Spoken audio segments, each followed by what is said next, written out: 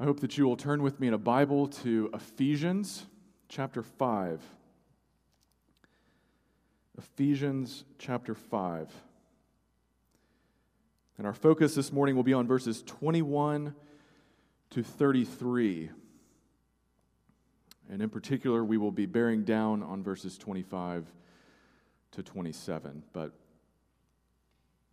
we will read the full passage for context.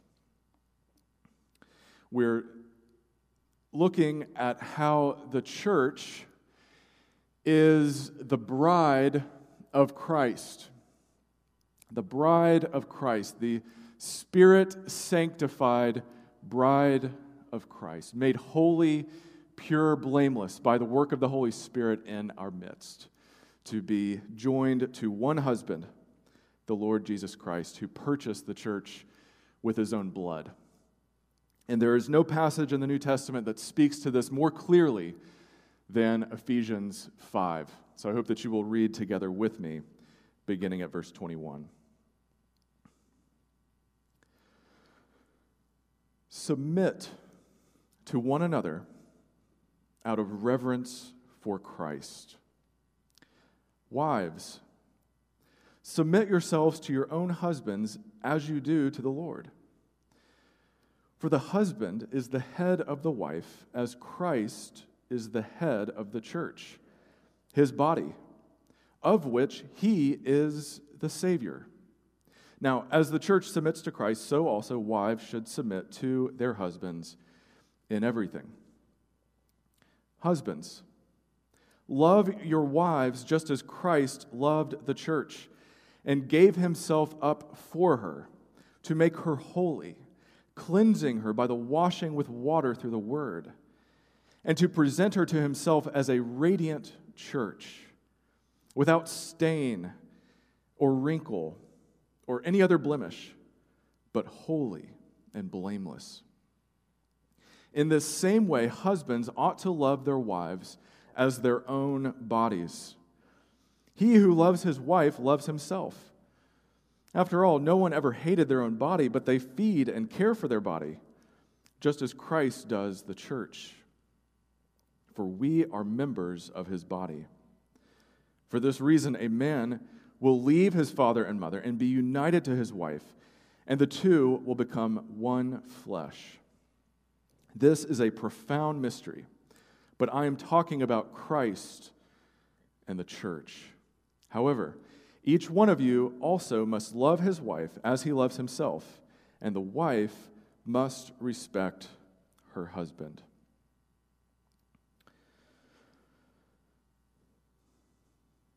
Controversial words, to be sure,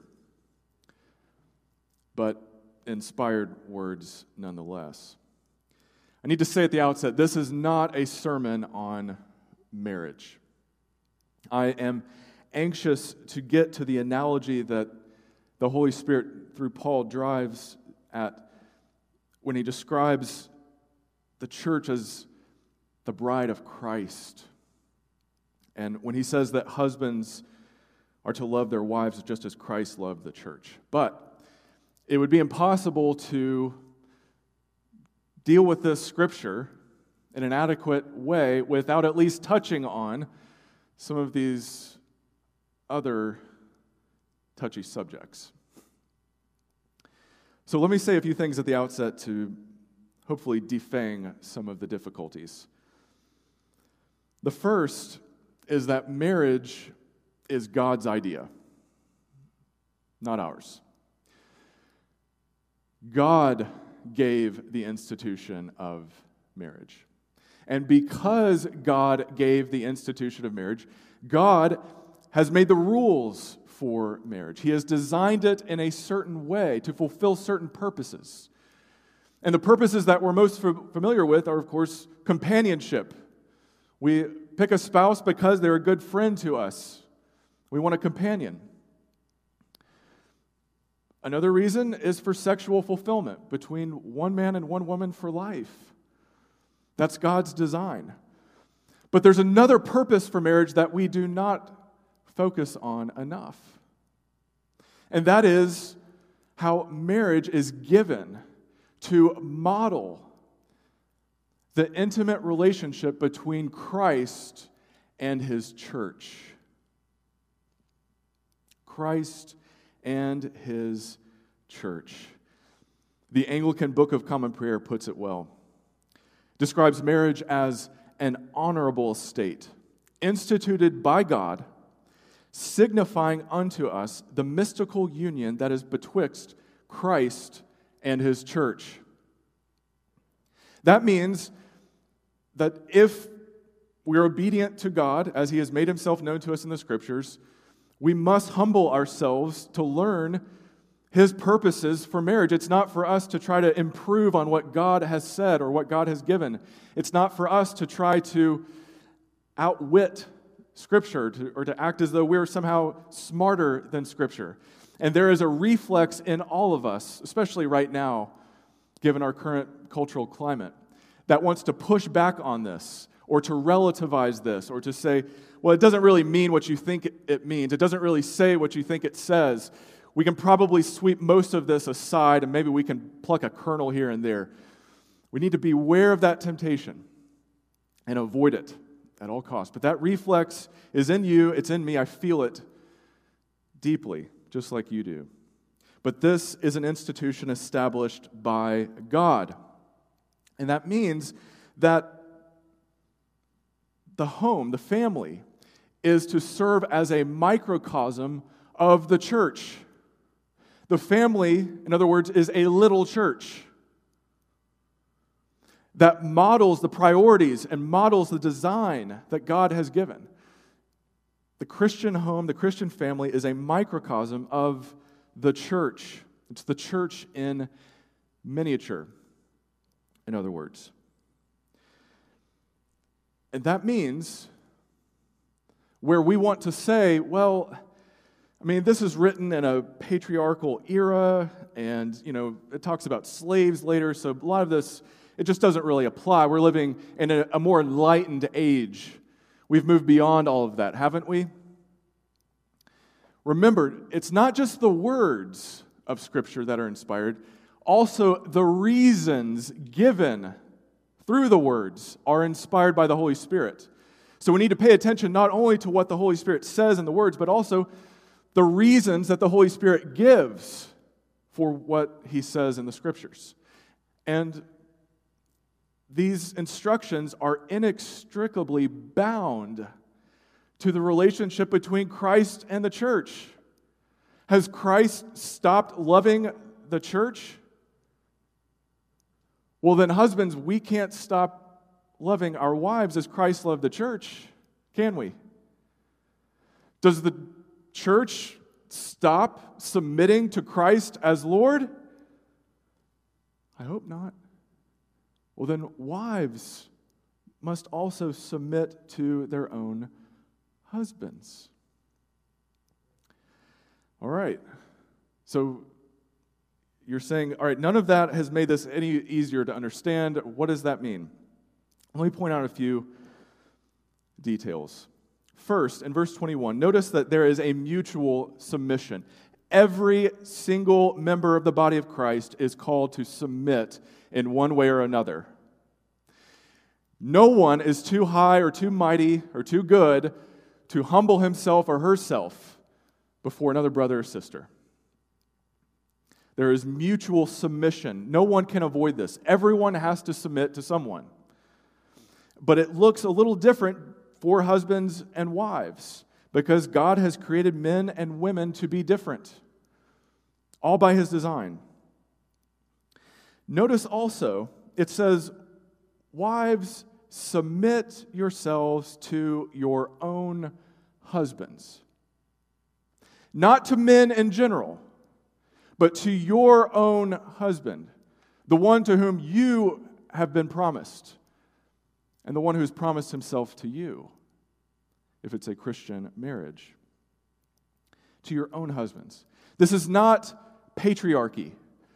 He's not saying there's anything superior about men or anything inferior about women. He's saying that this is what it is to look like for your own husband. Respect your own husband. This is a posture of your heart toward the husband God has given you. And some of you say, well, do you know this guy? Have you met him? I don't really want to submit to him. Remember, you do it out of reverence for Christ. Don't just do it because of him. Do it for Jesus, and God will honor it. But that submission should never entail leading you to sin. It should never lead to abuse. It should never lead to bodily harm in any way. And here we need to fall back on those words in Acts 4. We must obey Christ rather than men.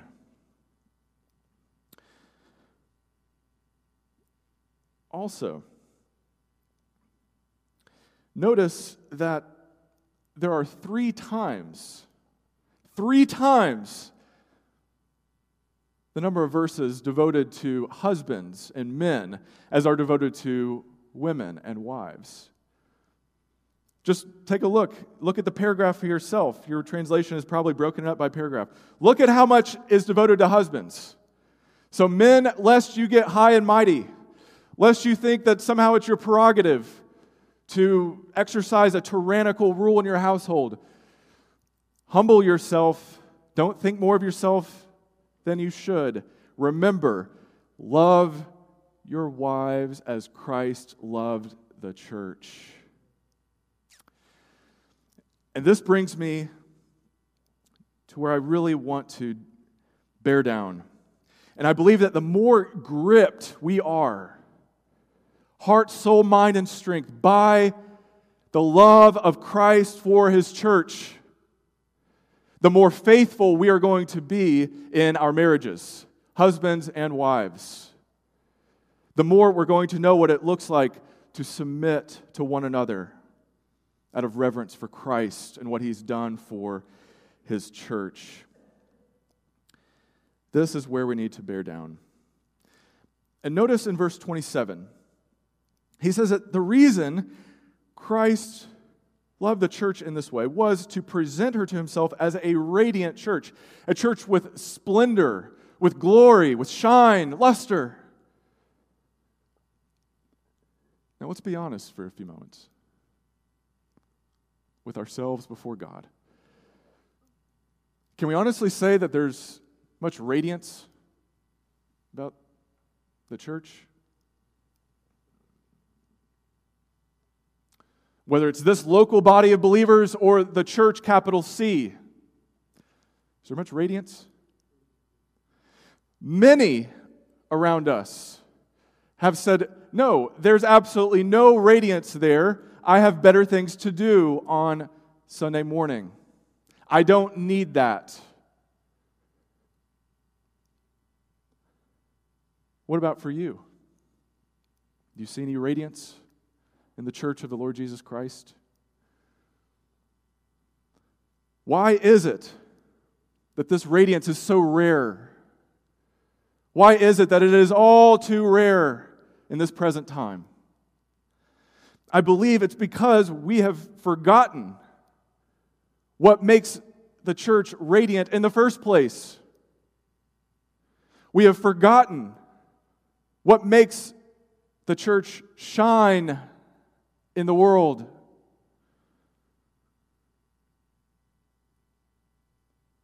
And we need to remember this, that the true radiance of Christ's bride, the church, has nothing to do with ornate buildings.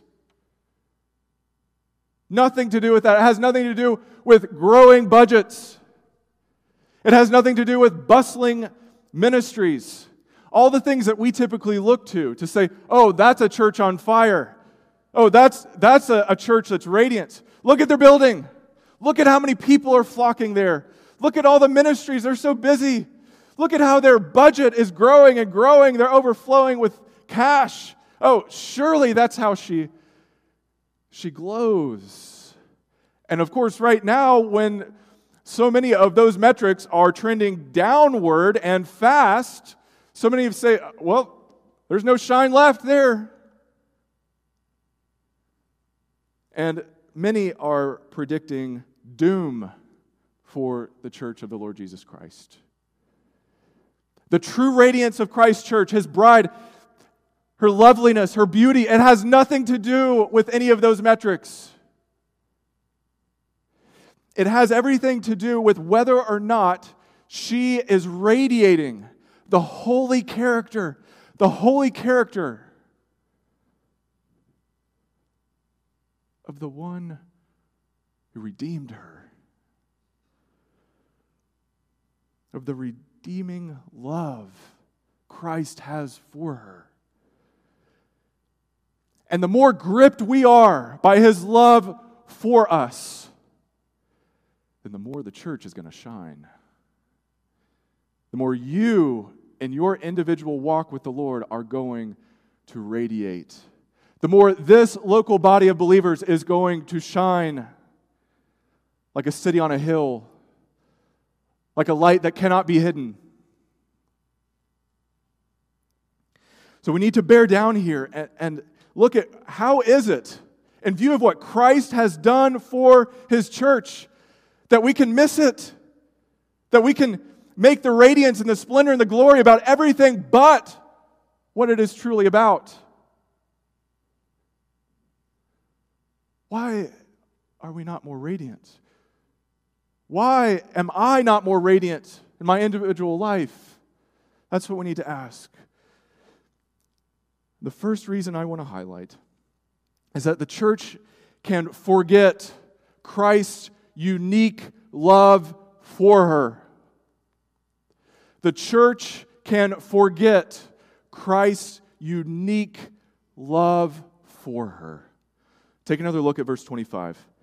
Husbands, love your wives just as Christ loved the church and gave Himself up for her. What has Christ done for the church? He has given Himself for her. He hasn't given her a thing. He hasn't just given her a gift. He's given His very life to redeem God's people, His church, His bride, to display His love for the world to see in choosing this people. And we miss this often because what you're more likely to hear in the church today is God's love for everyone. And am I saying God doesn't love everyone? Not at all. God is good and merciful to everyone. He loves all. He created this world. He governs over it with benevolence and goodness and righteousness. But we can't stop there. We have to go further because the Scriptures drive us to go further. There is a unique, special, and particular love that Christ has for His people. John 10, I lay down my life for the sheep. The sheep who recognize my voice, who know when I call their name.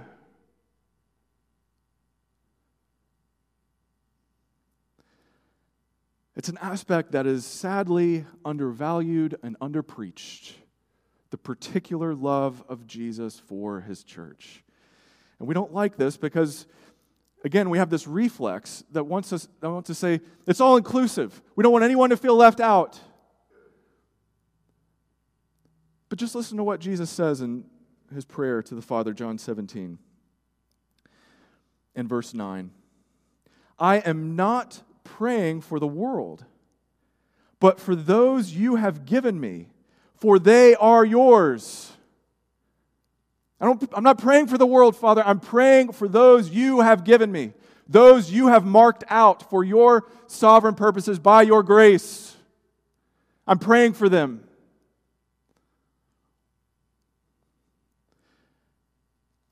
Jesus died for His church. Now, someone says, are you saying that He didn't die for the world? Well, I also believe what 1 John 2 says in verse 2. He is the atoning sacrifice for our sins. And not only for ours, but also for the sins of the whole world. And here's what you need to know. The atonement of Christ on the cross is fully sufficient to cover the sins of the entire world. There is no shortcoming in what He has done. So I don't want anyone hearing this message, anyone here, to think, oh, maybe there's not enough in what Jesus did to cover my sins. Oh no. We can't use that as an excuse. His blood shed on the cross for sinners is fully sufficient to atone for the sins of the world. But it is only efficient. It is only effective in those who receive it by faith. Those to whom the Holy Spirit applies what Jesus has done for them. The special, unique, particular love of Christ for His church. He gave Himself up for her. And this is so vital because when we water this down and dilute it, and we lose the particular, unique nature of it, we lose this truth. When Jesus went to the cross, when He was flogged and beaten and had the crown of thorns pressed down into His brow, when He was lifted up on the cross naked, when He was mocked and ridiculed, when He knew what it means to be forsaken by God, when He cried out, my God, why have you forsaken me?" Who did He have in mind? You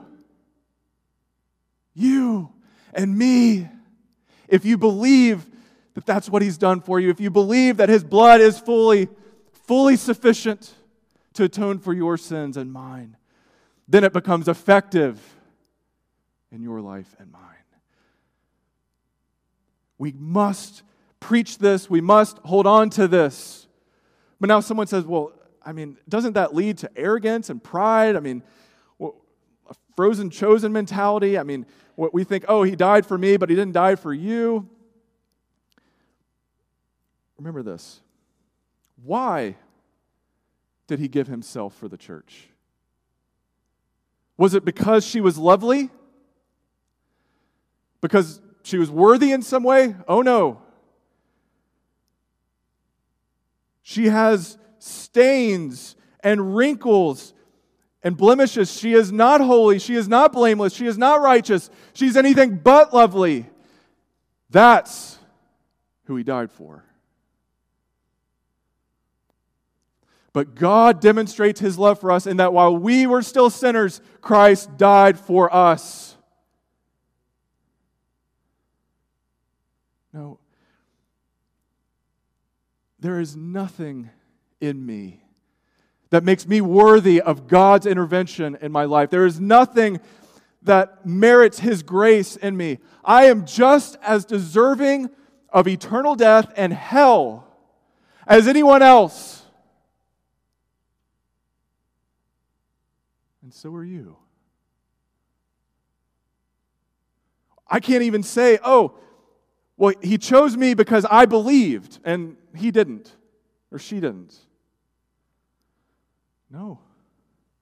On my own, I would never choose to believe. I only believe because of God's sovereign and free intervention in my life, and I cannot explain why He intervened in my life and not in hers or in His.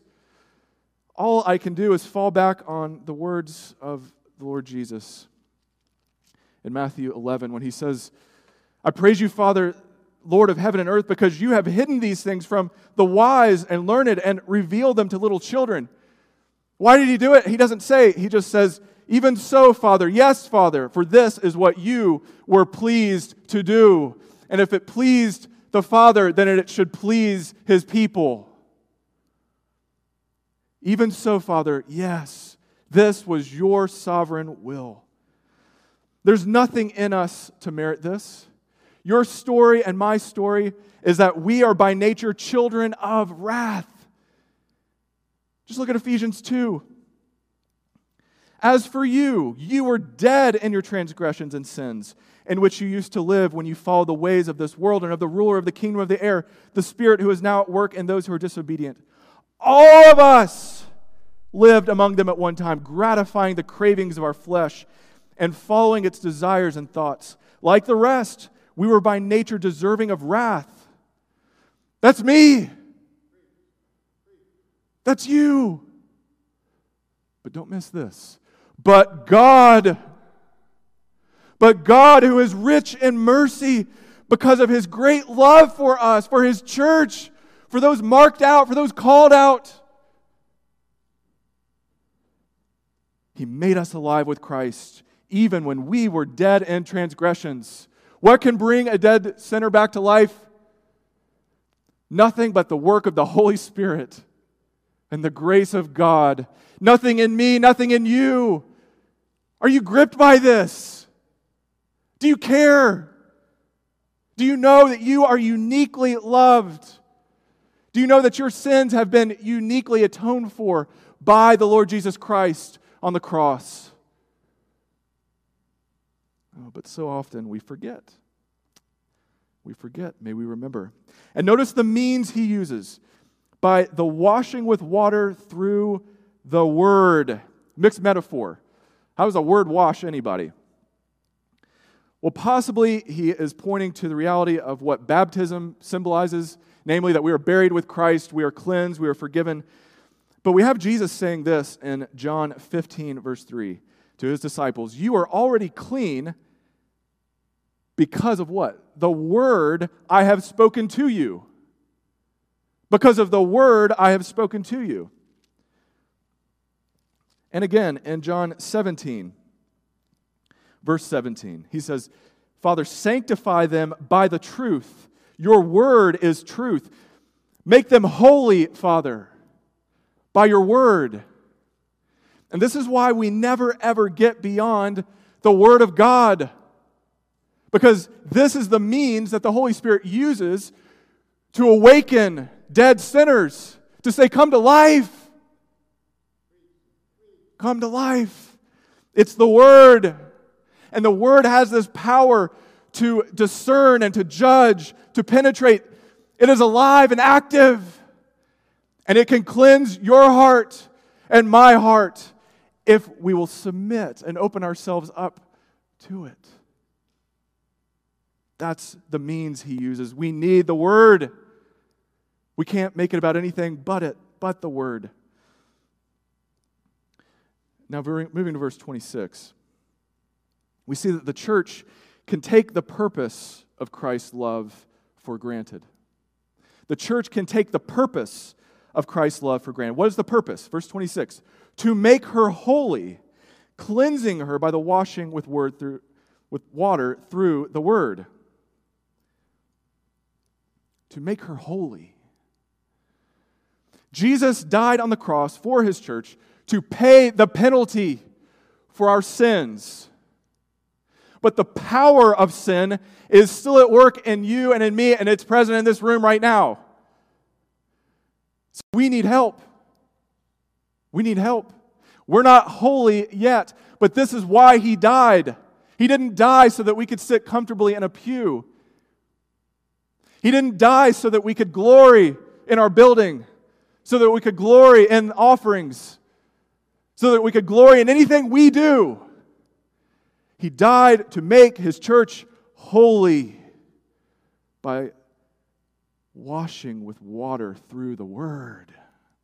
This is what it's about. This is what makes the church shine. This is our radiance. And it's all too rare because we've forgotten this. We've taken it for granted. We don't really care about holiness. When was the last time you prayed for more holiness in this church? When was the last time you prayed for more holiness in the church writ large, capital C? Ever? This is why Jesus died. We need to care about this.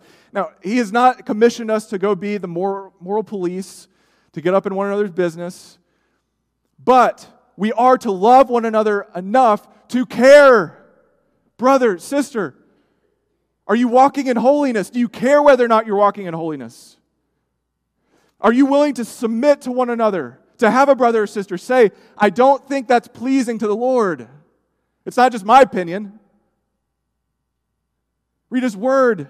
It's His Word that cleanses and sanctifies and makes us holy and blameless. We cannot take this for granted. And then look at the goal. Verse 27. And to present her to Himself as a radiant church without stain or wrinkle or any other blemish, but holy and blameless.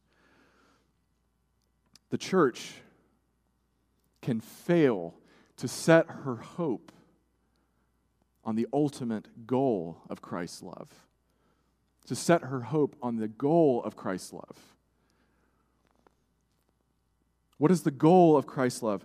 To present her to Himself as a radiant church, glowing, shining, glorious, splendorous, so that when the Lord Jesus returns for the marriage feast of the Lamb, when He comes to finish what He began, His church can be perfected in holiness, so the world can see and He can say, look at my church. Look at where she was. Look at what she was apart from me. Stained, wrinkled, deformed in the ugliness of sin, disordered, misguided, dead in trespasses. But look at her now. She's alive. She's beautiful. She's lovely. She's attractive. She radiates the love of her Savior, the redeeming love of Jesus for His church. That's the goal. That's our hope. But I'm afraid so often we settle for far less.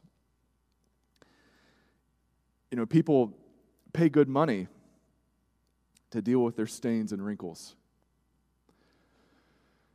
to try to fight the clock, to prolong age as long as possible. And I don't blame you. No judgment. As long as you know it's a losing battle in the end. It's a losing battle in the end. Try as we might. Try to keep our youthfulness, our loveliness, our beauty as long as we can. If you live long enough, the wrinkles are going to come for you.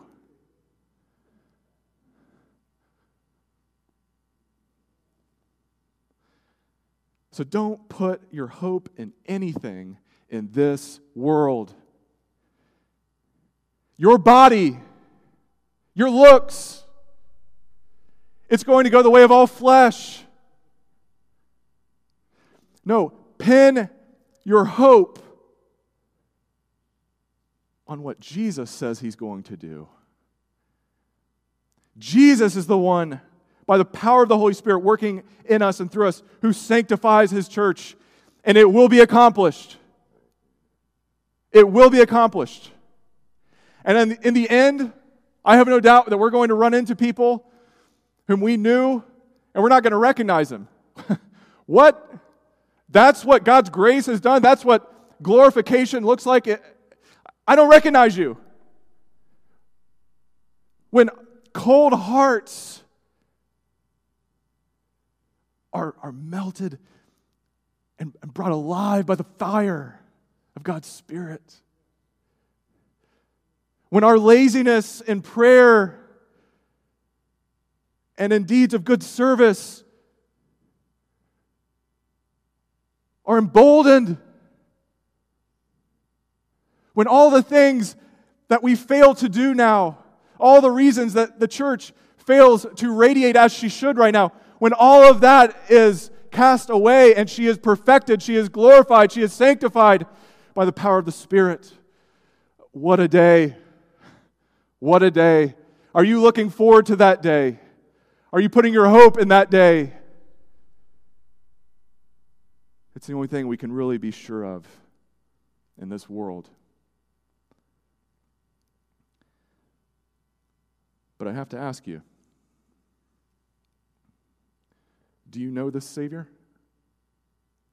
Have you known His redeeming love in your life?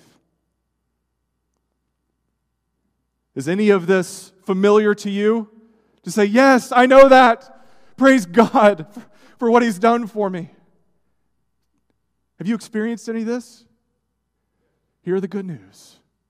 While marriage in this life is till death do us part, there is nothing that can separate us from the love of God that is in Christ Jesus our Lord. Nothing. Not even death. Not even death. So if you belong to Him, if you have given your life to Him, if you have been marked out and called out to be His bride, you don't have to fear death. You don't have to fear death. You can look forward to this day. You can love your family more. You can love life in this world more because you know this isn't heaven. Don't treat it like it's heaven. It's limited. It's finite.